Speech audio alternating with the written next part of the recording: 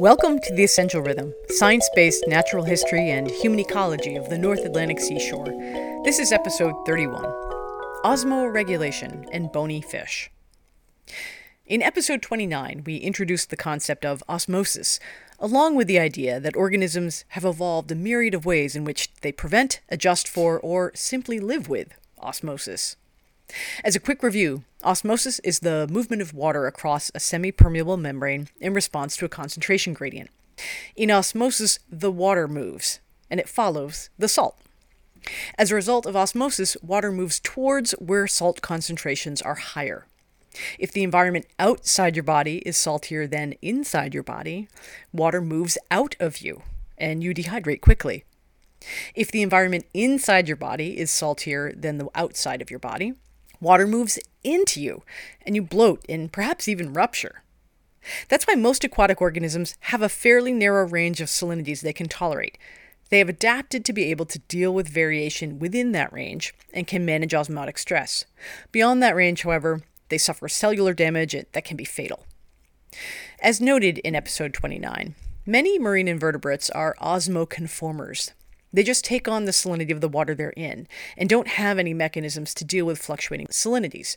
If the salt content of the water changes beyond what they're adapted for, and that would be the typical salinity of their habitat, they can be in big trouble.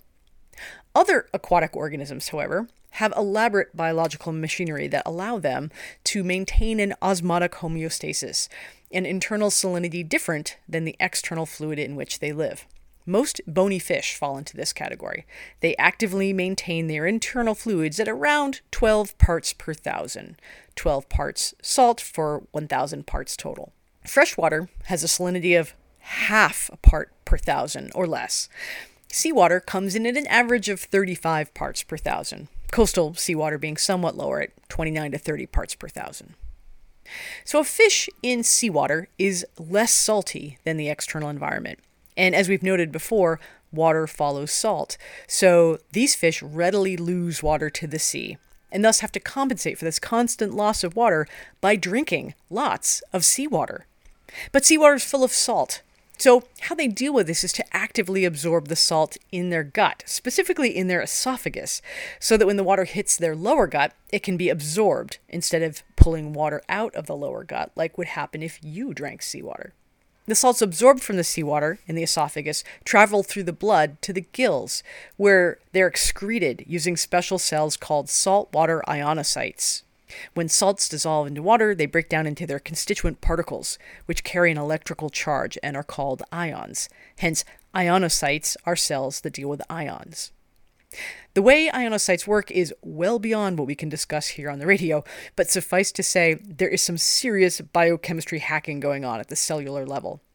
These specialized cells basically use the positive and negative charges of the different ions, the sodium, the chloride, the potassium, to set up alternative gradients. They allow ions to follow an electrical charge gradient against a concentration gradient, basically playing one parent off another, if you will. On the other end of the spectrum, a fish in freshwater is more salty than the surrounding environment, and thus faces the opposite problem.